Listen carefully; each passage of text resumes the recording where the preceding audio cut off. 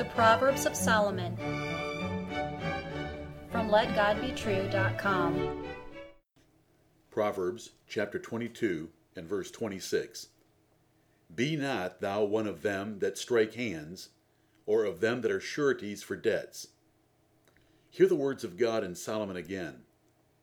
Be not thou one of them that strike hands, or of them that are sureties for debts.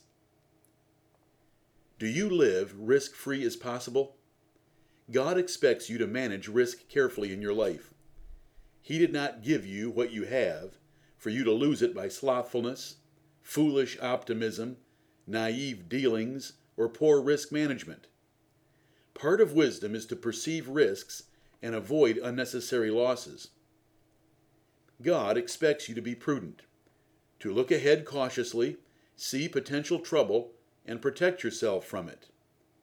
If you presume God will protect you in spite of foolishness or sloth, you sin by tempting Him. He expects you to use means to reduce your risks, while you trust Him to bless the use of those means. Risk management is an important part of financial prudence and success. In an uncertain world, where you do not know what will happen tomorrow, where many do not repay their loans, where political winds change frequently, where criminals devise new ways to defraud honest people, where the internet exposes you to every financial fraud and hoax in the world, you must pessimistically assess your risks and protect yourself from unnecessary losses. King Solomon warned his son against foolish financial risks. It was a common temptation, especially for a wealthy prince, to guarantee others' debts. The desire to help those in need, whether from charity or pride, could be hazardous to his wealth. The wise king saw the danger of his son overcommitting his capital and often warned against it for the economic prosperity of his son and you. Striking hands, as this proverb describes it, is shaking hands in our world and was used to seal a deal. This simple gesture of commitment could have severe consequences. Done hastily without due regard, a man could create enough contingent liabilities and be obligated to pay off enough debts of others to wipe himself out financially. Small risks are one thing, but risking your home and furniture is unacceptable. Neighborly or brotherly kindness to help a poor man in need or a successful man with a sound investment are two possible uses of co-signing if the amount of the liability could be easily paid. But the overconfident assuming of debt to impress others is vainglorious folly and a recipe for disaster. Give the poor what he needs instead of assuming a liability that may be forgotten. Tell the businessman to find his investment funding elsewhere. If the deal is as good as he claims, there will be plenty of funds available for it. Are you prudent with your income and assets that God has given you? A symptom of this foolish generation is the many personal and corporate bankruptcies. Nations are also near insolvency. Wise men minimize debt. They shun needless risk, avoid co-signing loans, maintain savings, invest cautiously, purchase insurance, and work diligently in a secure trade and industry. They do not let themselves get in a situation to lose everything by bankruptcy and transfer their folly to others. They take responsibility to protect themselves and others. Consider the ways Americans strike hands and take on foolish financial risk. They will reach for the plastic with the slightest temptation or urge. They flash credit cards for frivolous and discretionary spending, and then the bill arrives with a 21% interest rate attached. Many never get out of this black hole. They stay afloat temporarily by making only the bank's minimum payment and or using other credit cards to fund their living. But disaster is just ahead. The cost of high living will drown them. Solomon warned you. Governments today encourage citizens to overspend and take on financial risk, so do not listen. Modern governments with central banks have little fiscal restraint because they want to buy the votes of their constituency, solve every problem, satisfy every lobbyist, and secure the friendship of other nations' leaders doing the very same things. While they can manipulate an economy to save their jobs, you cannot do the same, so you must protect yours by avoiding risk.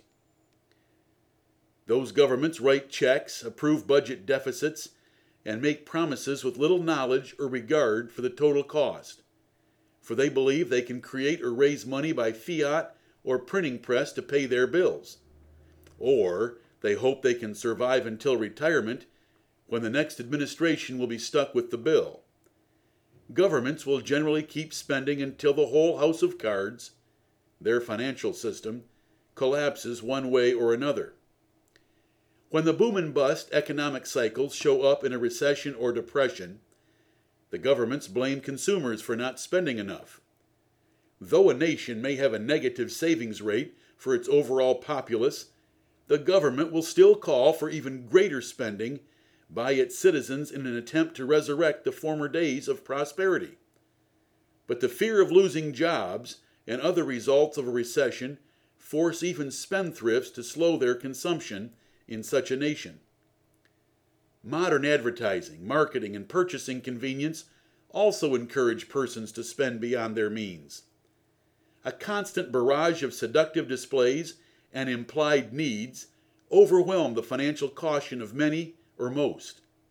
With new credit cards arriving regularly in the mail, it is easy to join the spending generation on the way to the poorhouse. The government should require warning notices on credit cards, not cigarettes. Prudent men do not put their eggs in one basket, no matter how attractive a deal appears. They diversify their investments and sources of income. They do not enter business deals undercapitalized, for they know that is a sure invitation for trouble. And they do not overextend themselves by building too big, buying too much, or living too high. They emphasize the negative side of any expected return.